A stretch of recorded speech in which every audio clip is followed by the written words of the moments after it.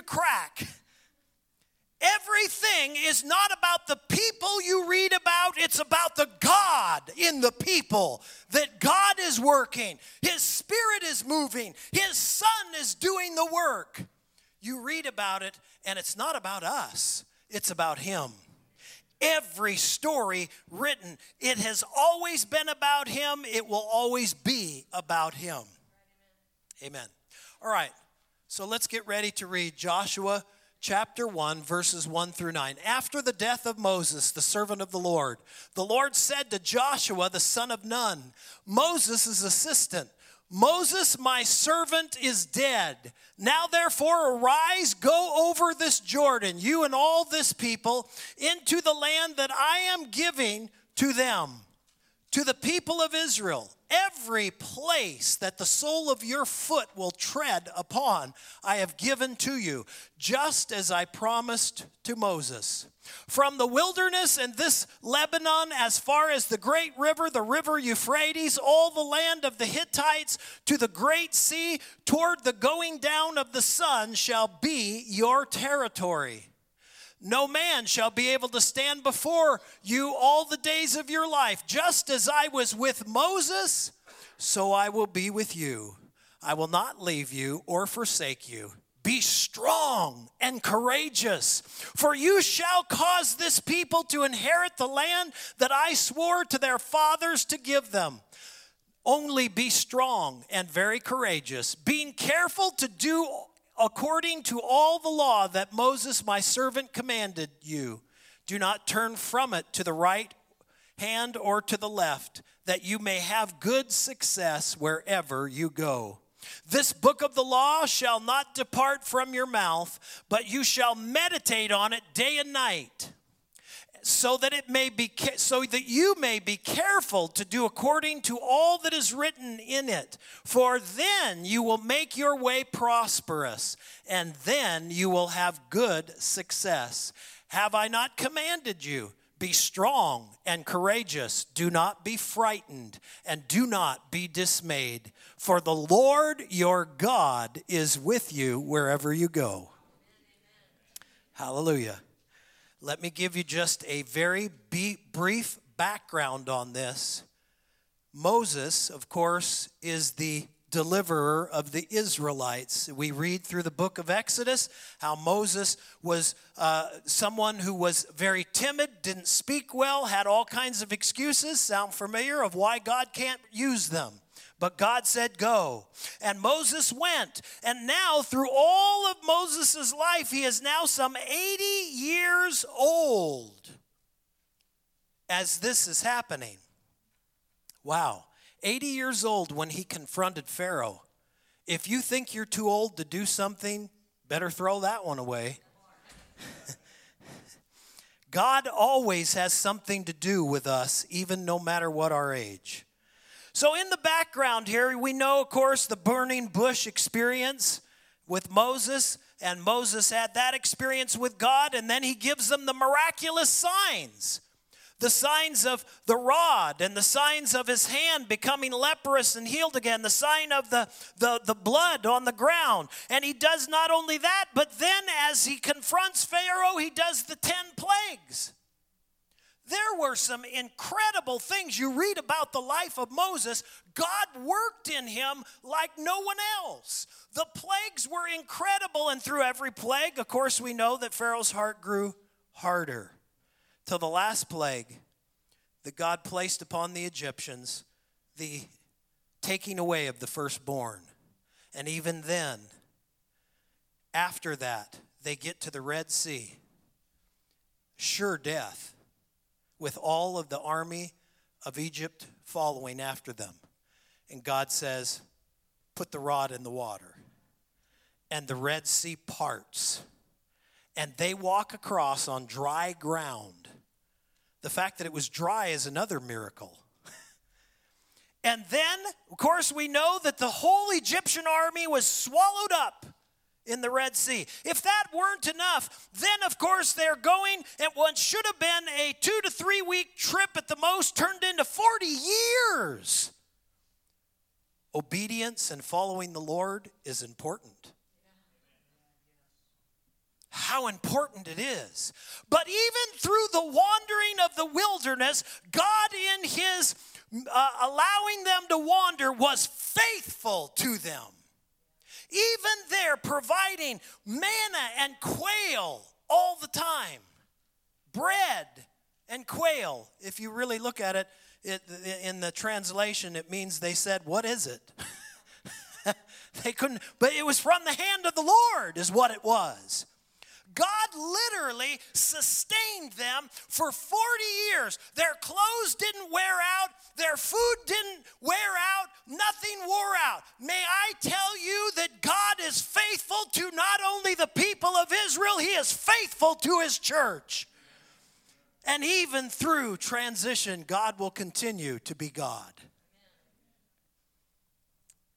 Then in Deuteronomy 34:10, the statement is made about Moses saying that no one was like him. Unless we need to take note at this. Our human flesh is peculiar. Although we look at the stories of the Bible, and there is no question that it's God who's the hero, yet we find Bible heroes that we want to pattern our life after other than God. Shame on us. The book of Ephesians chapter 5 says, be imitators of God. Hallelujah. I don't want to pattern my life after anyone except him, praise the Lord.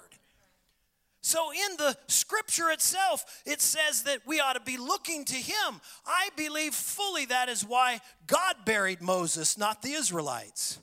They didn't need one more God to lay before and say, oh, we wish we had him.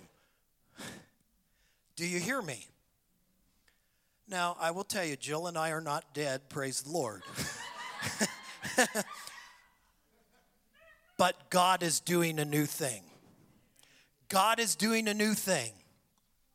And he was speaking in verse number 2. Let's look there. He's speaking to Joshua, and he says, the pattern here is, as I was with Moses, I'm going to be with you. And he makes it clear, I am. Does that sound familiar? What did he say to Moses? I am. How are they going to enter the promised land? I am. Not by Joshua, by I am. By God. God is the one. Oh, they certainly gasp when they thought, well, Moses is dead, now what? But let me tell you about something, a pattern of God. Very quickly, a mechanic, how foolish it would be. A wonderful person that had been given talent to work on a car. You all know that's not me, okay? But credible talent. And the mechanic takes a particular tool because there's been something he's been meticulously working on for many, many hours. And all of a sudden he takes that tool and he lays it down. How foolish and ridiculous it would be of that tool to jump up and say how wonderful he was and how he fixed the car. And when the master picks up another tool and says, now there is something new that needs to happen to the engine, and I can't use the same tool that I did before. How ridiculous for us not to understand. It has nothing to do with the tool. It's the master mechanic. Amen? Leaders change. God does not.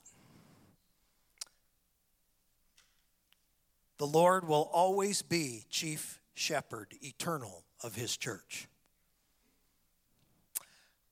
Interesting, as Jill and I were obviously going through the human part of letting go and remembering what God had done and all that we have seen and experienced together, I thought it was awesome. One of the things that Jill and I talked about 3 weeks ago maybe, we said, one of the things we're going to miss the most, and I hope you guys will enjoy this, Pastor Dave and Patty, you get to experience some of the most glorious sunsets in all of Camas right from your back, yard. It is incredible. And we've said, that's one thing we're going to miss. We are going to miss those. I mean, sometimes they're absolutely breathtaking. And I do not think it was by coincidence that on Thursday, I'm driving in to the parsonage. And I do not remember the sun being so brilliant as I saw on that Thursday. It was large. It was a huge red ball. It was just magnificent. And it was setting. And it made me recall a story that Jill and I also were talking about. Because, see, for us, it's a season. And the setting of the sun is happening on us. But let me explain. Don't be sad. Because with every sunset, there's the promise of the sunrise. Hallelujah. Every time the sun sets, God is faithful. And as sure as it sets in the west, it will rise in the east. And so just as I remembered a time, and Jill mentioned it to me, remember when we were flying to Spain, I think it was, and we were coming in and they were flying us way toward Greenland, Iceland. And we realized in the midst of a span of about 15 to 20 minutes, we experienced the sunset while we experienced the sunrise. It was the most incredible experience I'd ever seen. What an analogy here. Understand that even for us, God has got a sunrise for us as we step out. As the sun is setting here, God is going to continue. He's constant, hallelujah. And may I say, the sun is rising on Pastor Dave and Patty. His anointing will rest on him because God is the same yesterday, today, and forever. Hallelujah.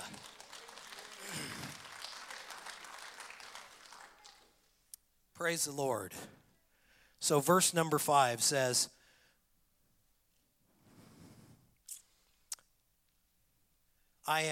my presence will go with you. Verse number 5. It says, my presence, let's read it here, and this will be out of the MEV. No man will be able to stand against you all the days of your life. As I was with Moses, I will be with you. I will not abandon you. I will not leave you. God is constant. This is the last part I want to talk about before I turn this over to your new lead, Pastor Dave. We have a problem with these two words, constant and static.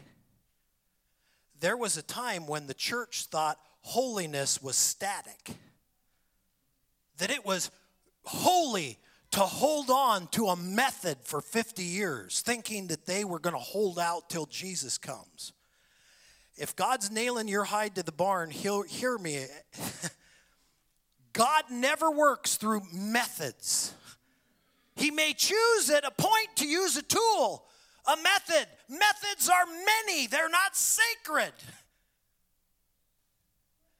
But we confuse the word consistency with static. Let me tell you what static means. Static means lacking in movement, action, or change. How many of you know none of those describe our God? Not one of them. In fact, Jesus said in John chapter 5, verse 17, my Father's always working, and I'm working. He never stops. He's always doing something new, something different. In fact, and I think the part for me at least, if you relate to this, man, if I think I've found a method, I'll run it into the ground till the horse is dead. If I think I've found a system, why? Because God wants your reliance on Him, not the system. Our eyes are to be on Him. Hallelujah. All right, so consistent means this: steady, faithful, stable, unchanging in nature. That's different than not doing something new. God is the God of the new.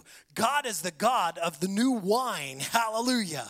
And God is getting and fixing, if you'll allow me to use that word, to bust loose and do something here at North Lake. I am telling you, I have prayed, and this verse is burning on my heart. Ephesians 3, verse number 20. God is going to do exceedingly abundantly above what we can ask or imagine. And if you look at this passage of Scripture and you look at, I'm getting ready to pass it off to Pastor Dave to take you further in this passage. That's exactly what's happening. God is getting ready to take this church forward for the glory and the kingdom of God. God bless you, North Lake. You will forever be in our hearts. You are our family. Jill and I have been honored to have led you these past 16 years, and I now humbly, graciously pass this off to your lead pastor, Pastor Dave and Patty. God bless you.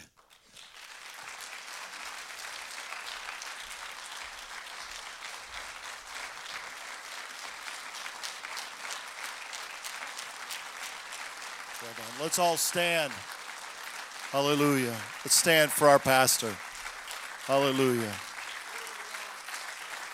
Hallelujah. Hallelujah. Tremendous delivery of God's word this morning. Amazing to me as I sit and listen for you, hearing the presentation of God's word, and it's coming to you and you're receiving it. For me, I'm amazed at what God is doing in the Spirit, and how in really just in a rudimentary way, Pastor Brian and I covered this passage and parceled out who gets what, but it's just kind of the bones of it. But it's amazing to me how the flesh of what he said coincides very strongly with the flesh of what the Lord laid on my heart to say without us really conferring with each other.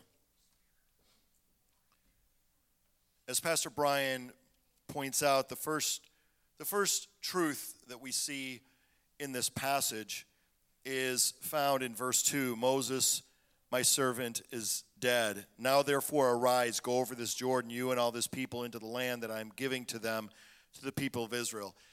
God's promise to deliver the land into the possession of his people hasn't changed a whit. It hasn't changed a tiny bit. The mortality of Moses overtook him at the age of 120. He finally went on to his eternal reward, and it says his eye was undimmed and his vigor unabated. That's what I thought about Brian this morning. Wow. Woo! Sweating and pacing and going at it with all of his strength and his might. Hallelujah. His eye undimmed and his vigor unabated, and he's going on to the next thing that God has for he and Jill. God's plan continues, and God doesn't miss a beat. There's something about this, the directness of the Lord. How many have noticed the Lord doesn't beat around the bush? Moses, my servant, is dead. Bang. It's time for a new thing. It's time to move on. As Pastor Brian noted, they're not dead. Praise the Lord. But this, in fact, is the next phase. The next thing I want to bring out is found in verses 3 and 4. It says, every place that the sole of your foot will tread upon, I have given to you, just as I promised to Moses. From the wilderness and this Lebanon, as far as the great river, the river Euphrates, all the land of the Hittites, to the great sea toward the going down of the sun, shall be your territory. I asked that this slide be shown. There are different renderings you can find of the promised land. As you search, different people have different ideas, but basically this is what you're looking at when you look at the promised land as it's described, and you can see it marked out in blue according to the way the Lord is describing it, and then you have the modern day political map. And so the promised land, most of us think the promised land, and we have this kind of category in our mind that it's modern day Israel. Modern day Israel is the promised land. The promised land, as God describes it, encompasses, as you can see, all of modern day Israel, all of modern day Lebanon, all of modern day Jordan, and then large portions of Syria, Iraq, Saudi Arabia, Egypt, all of Kuwait, and even a little bit of Turkey. This is a massive area. Now, I don't want to dwell so much on that particular aspect, but I do want to bring out this truth for us to take into our spirit today. The promised land is far greater than you have imagined. God's purposes for your life are far greater. Exactly what Pastor Brian was saying, Ephesians 3:20. God is able and desires and plans to do far beyond all we can ask or even imagine. In the furthest reaches of our comprehension, we cannot fully grasp the plans that he has for us in this life and ultimately unto eternity. And I wanted to bring up that graphic because most people just haven't thought about it. They say the promised land and they immediately just think this limited area. I just got back from Ecuador, and we're planning a trip with a large church there to go to Israel and to go to Greece, kind of a combined Holy Land Paul tour. And it was very interesting. One of the people there who are going on the trip said to me, Pastor, speaking in Spanish, saying, "Vamos a ir a la tierra prometida." La tierra prometida is the promised land. We're going to go to that promised land. For him, in his mind, the promised land was Israel. Yeah. But I mean, the proper response, if you're going to be, kind of a nerd, which I could be prone, never, could be, well, which part of the tierra prometida? Are we going to go to Jordan? Are we going to go to Iraq? Are we going to go to Turkey? Are we going to go to Egypt? All of that is part.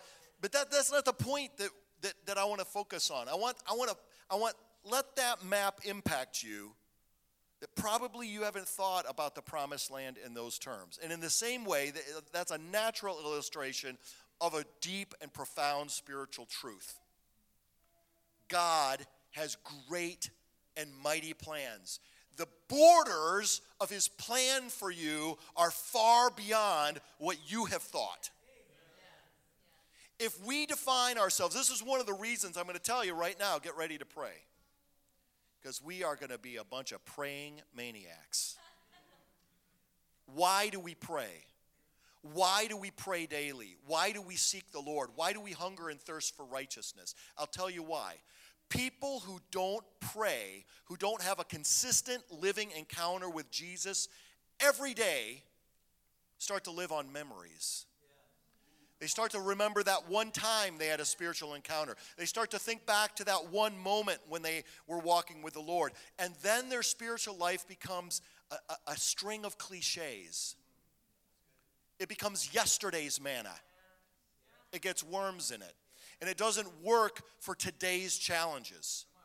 That's why we have to walk close, tight, passionate with Jesus daily. Then our eyes begin to open. I was thinking about this passage. The potential for promise. What came with the promised land? grapes, clusters of grapes so big that they had to be carried on a pole between two men. The potential is so vast, but only the eyes of faith can see it. This has to do with spiritual perception, not eyes in the natural that can look at a map on a screen. This has to do with eyes of the heart that can see, that can perceive, that can receive. You know, I think about the passage of the story in 2 Kings chapter 13, where you have the story of Elisha, the prophet. And he's on his deathbed. It says he was sick with the illness by which he was going to pass away. He was old. It was his time. But in his last moments, there's this young king, King Joash. And he was weeping for Elisha. He was weeping for Elisha. He said, the chariots and the horsemen of Israel. He knew that God and his glory was coming to take him to heaven. Not like Elijah, his predecessor, but in the sense of carrying his soul to be with the Lord. And he wept. And Elisha didn't have any time for sentiment. Has anybody noticed that? God is the least sentimental one that you're going to run into. You're like, oh, and God's like, okay, let's get down to business. There's souls to be saved. There's territory to be conquered. There's miracles to be worked. God is filled with love and power and passion and emotion, but not sentiment. He's got very little use for sentiment. Elisha wasn't sentimental, and he said, take your bow, take an arrow, put it in the bow, shoot the arrow. And he said, now take the cluster of arrows and strike the ground. And Joash struck the ground 1, 2, 3 times, and then he stopped. And Elisha, old man, on his deathbed, got mad. I mean, you almost want to say, he was saying to it, look, I'm the old guy. I'm on my deathbed, and I've got, use a good Jewish word here, I've got more chutzpah than you do. You should have been on it 5 or 6 times, and then you would have wiped out Syria. And as it is, now you're only going to be able to beat him back a little bit. Faith is aggressive. God's faith, born of the Spirit, is aggressive. Human faith, religious faith, is maudlin. It's cliche. It's sentimental. It's tepid. God's faith that he births in us is fiery and takes the land. It's eyes of faith. It's the different spirit that Joshua and Caleb had that set them apart from the other 10. What happened to the other 10? Can anybody name any of their names? Nobody remembers them. Why isn't the book of Joshua named after some other guy? I'll tell you why we're preaching out of the book of Joshua. Because Joshua had a different spirit. Joshua had eyes to see. He said, yeah, they're big and their walls are tall and we got all these different things. But we're bigger. Our God's bigger. We can do it. We can certainly take the land. He had eyes to see. Joshua is a book of miracles. Eyes of faith to see miracles. It's not just the perimeters of the land according to the letter of the law. Yes, they took the land. Joshua is the book where they walked through the Jordan on dry land. The Jordan was parted, stopped, backed all the way up to Adam. Joshua is the book where the Jordan parts, where the walls come tumbling down, and the sun stands still in the sky. That's the book of Joshua. But I want to speak to us about something. The greatest, I woke up early this morning, and I was praying, and I felt like the Lord was opening things up. And I saw it for the first time, and I'm a missionary. I'm a soul winner. I'm a street witnesser.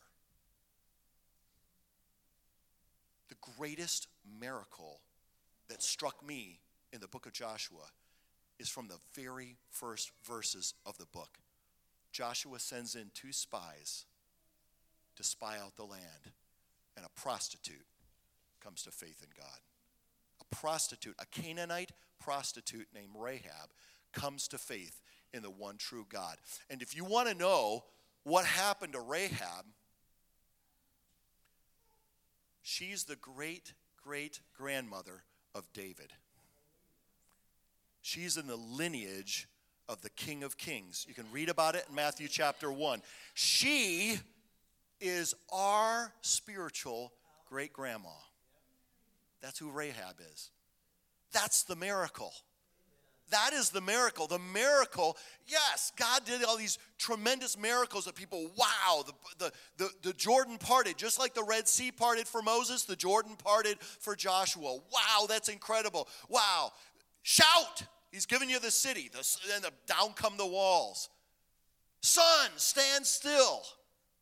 And moon in the valley of Ajalon. And God listened to the voice of a man. And the sun stood still so that God could carry out his vengeance on his enemies. Tremendous, tremendous. But in the midst of it, there's this quiet story about this godless woman. You know, I want to tell you how scandalous that is. God's grace is so scandalous that there's actually been translators that have tried to obscure the fact that Rahab was a prostitute. They've tried to make, she was an innkeeper. Yes, it was a very interesting inn that she kept.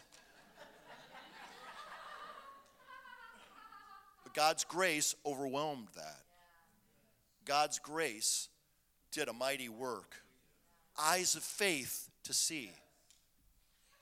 Impossible for the sun to stand still. I'll tell you what's more impossible. For God to turn the heart of stone into a heart of flesh. But God does it. He does it by the power of his Spirit. And he's going to do it in this community. Brothers and sisters, shout. Shout. He's given us the city. Hallelujah. The last point I want to bring up is this, verses 6 through 9. And I want to read these. I want to read these verses again. It says, "Be strong and courageous, for you shall cause this people to inherit the land that I swore to their fathers to give them. Only be strong and very courageous, being careful to do according to all the law that Moses my servant commanded you. Do not turn from it to the right hand or to the left, that you may have good success wherever you go. This book of the law shall not depart from your mouth, but you shall meditate on it day and night, so that you may be careful to do according to all that is written in it." Notice what he calls meditation. He says, meditate on it. The book of the law won't depart from your mouth. That's how you meditate. You meditate by reading the word, by speaking the word, so your own ears are hearing it. You memorize the word. You stay in the word. You saturate. And that's how you do all that's in according. For then you will make your way prosperous, and then you will have good success. Have I not commanded you, be strong and courageous? Don't be frightened, don't be dismayed, for the Lord your God is with you wherever you go. Now here's a paradox, and here's a tension. What's tension? Tension is that element in a tightrope that makes you able to walk it. If it's too loose, it can't hold you up. If it's too tight, it doesn't have give and you can't go across. Tension is that balance. There's a tension in this passage.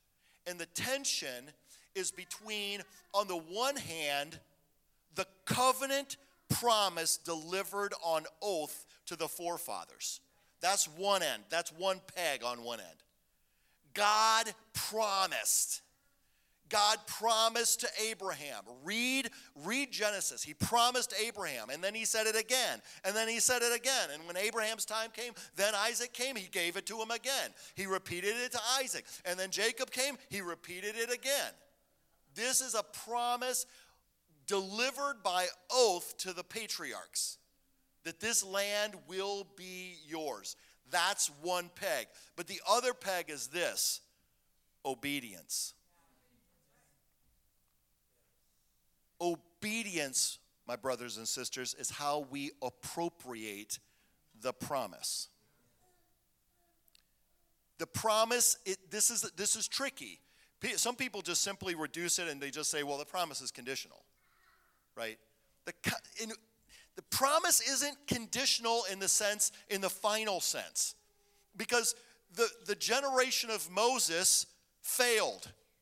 They didn't go into the land, and God didn't say, it was conditional. The whole thing's revoked because you guys blew it. God didn't revoke it. He just kicked the can down the road. Right? The whole thing remained absolutely in force. So it's not that the promise is conditional. It's just that its blessings are conditional pertaining to us. We appropriate through obedience. Romans chapter 1, the Apostle Paul talks about the obedience that comes by faith. Faith is the eyes to see. We already talked about that. Faith is the understanding of something birthed in us that enables us to perceive the greatness of what God has for us. In order to see the promised land, such as it is, to be able to see the scope in front of us, at least to perceive like, wow, this is big.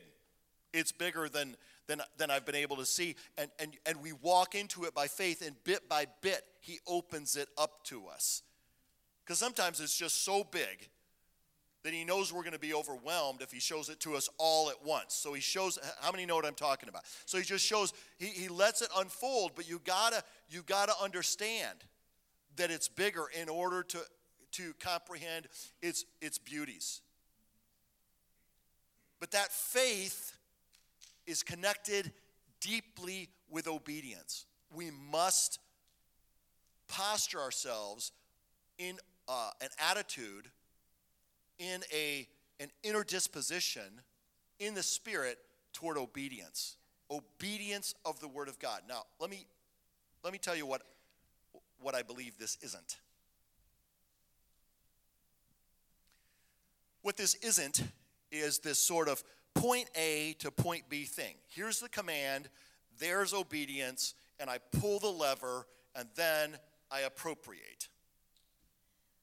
Like there's always this sort of series of basic commands, or I have my list of do's and don'ts. I talked about this last, and if I do the do and I don't do the don't, then it's like a slot machine. I've pulled and out comes the jackpot, and there I've appropriated. That is a very simplistic, spiritually immature understanding of it, and we're not going to take the land with that. We might be able to maintain, but we're not going to conquer any ground with it. How are we going to conquer? We're going to conquer by becoming disciples of the Lord. Obedience is a comprehensive posture of our whole life. Listen to the word. He says, this book of the law is never to depart from your mouth. Meditate therein day and night. It's something that saturates our life from top to bottom. I want to tell you, I say this gently, but I don't think we've gotten this Jesus thing. And a lot of it has to do with an inferiority complex that's caused by sin. It's not psychological, it's spiritual. And everybody deals with it. We don't believe how deeply he loves us. Same passage, Ephesians 3. Same passage, same lead-in. What does the Apostle Paul pray? He says, I pray that you may have power, together with all the saints, to grasp how wide and long and high and deep is the love of Christ, and to know this love that surpasses all knowledge, so that you may be filled with all the fullness of God. How many want to be filled with all the fullness of God? It can't be done to God's satisfaction and to live up to the price paid on the cross without the power of God. We need God's power working in us, saturating us, that we might grasp how much he loves us. And as that dawns upon us, this rising of the sun that Pastor Brian was talking about, as this dawns upon us, where we begin to grasp how profoundly he loves us, how completely he's redeemed us, how absolutely he's forgiven us, as we grasp that, then we can begin to walk in this deeper truth. Then we can begin to dare to walk in the discipline that he has for us. And then we're not doing this sort of superficial practice of things. It's not that people who live that way aren't saved. It's just the deeper fruit bearing that he has and this sort of synergy that God wants to bring about in the family of God, where we're working together and we're humming like a top and we're working as the people of God as he's intended. That can't happen until we walk in discipline. Now listen, the promised land was taken by violence. Read Joshua. It's a tough book for a lot of people, but there's a spiritual truth in it. We're not going to be able to take the land. Not the land individually that God has for each of us, and not the land that God has collectively for North Lake. We're not going to be able to take the land unless we do violence to ourselves. And I'm not talking about physical violence. I'm talking about the type of thing when Jesus said, hey, look, if your right hand causes you to sin. Some people have misunderstood that, and there have been some actual tragic cases where people have physically done damage to themselves. And guess what? They're as much in trouble with sin as they ever were, because Jesus was using an Aramaic illustration, and he was saying you've got to do violence to yourself. There's certain things that your inner man and that root of unredeemed part of your soul that isn't turned over and surrendered yet, you're going to bring it and you're going to cause it to surrender. The core word of disciple is discipline. We want to bring ourselves to a place of discipline. We've got to conquer ourselves so that we can conquer the land. It's just got to be done. This is the purpose that God has for us. This is the whole thing. The idea of obedience is not just this point A to point B thing. The idea of obedience is for us to saturate ourselves in the Word of God, saturate ourselves in prayer, love each other, forgive each other deeply, be defined by that love to the point of saying, you know what? I've got to surrender. I've got to lay these things down. Anybody who's forgiven, agree. I'm not talking about somebody cuts you off or bumps into you or something. I'm talking a life-level offense. Anybody who's ever really worked through a life-level offense and actually forgiven knows what it is to do violence to themselves. Knows what it is. It's not a self-hating thing. It's the opposite of that. It's a yielding. It's this deep, profound, inner yielding of our self and our will to the purposes of God. When we bring ourselves to that place of surrender and yieldedness, where Jesus is what we think of when we get up in the morning, Jesus is what we think of the last thing when we lay our head on the pillow at night, and we let our life be defined by the crucified one, then we take the land. God has a purpose, saints. God has a purpose. To go back to the very beginning. Mortal human leadership changes. These are the plans that God has for his people, rolling from generation to generation. These are the purposes he has. These are the purposes that he has for this church. I want to invite Pastor Brian and Jill to come up here on the platform. I'd like to invite my wife, Patty, to come as well.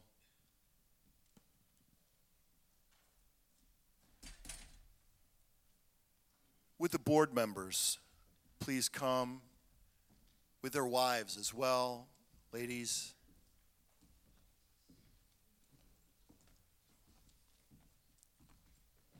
Praise be to God.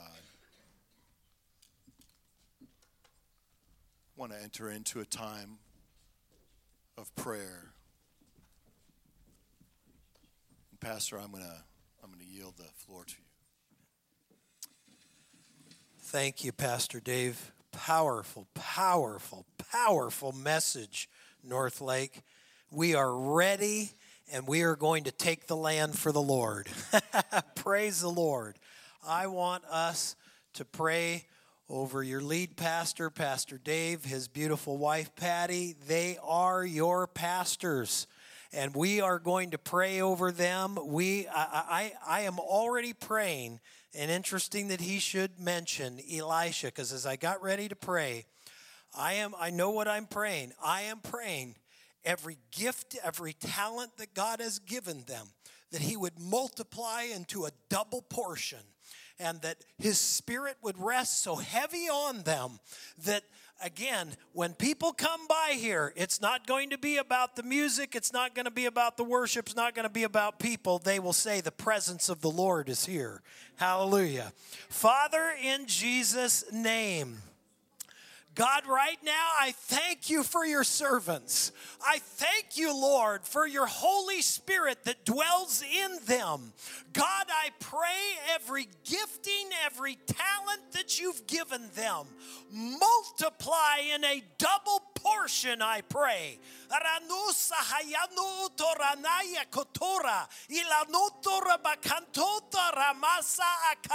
Father, may you far exceedingly abundantly above what they can ask or imagine, bless them. God, may your hand be upon this church. God, move in them. God, loose your spirit, I pray. God, we thank you. We pray your anointing like never before. God, I thank you. You have called them to such a time as this. This is your timing, God. This is your plan. This is just like your plan that Pastor Dave talked about. We say yes, Lord, and we agree with you, and we give you praise in Jesus' name. Hallelujah. Would you give the Lord a praise clap? Hallelujah.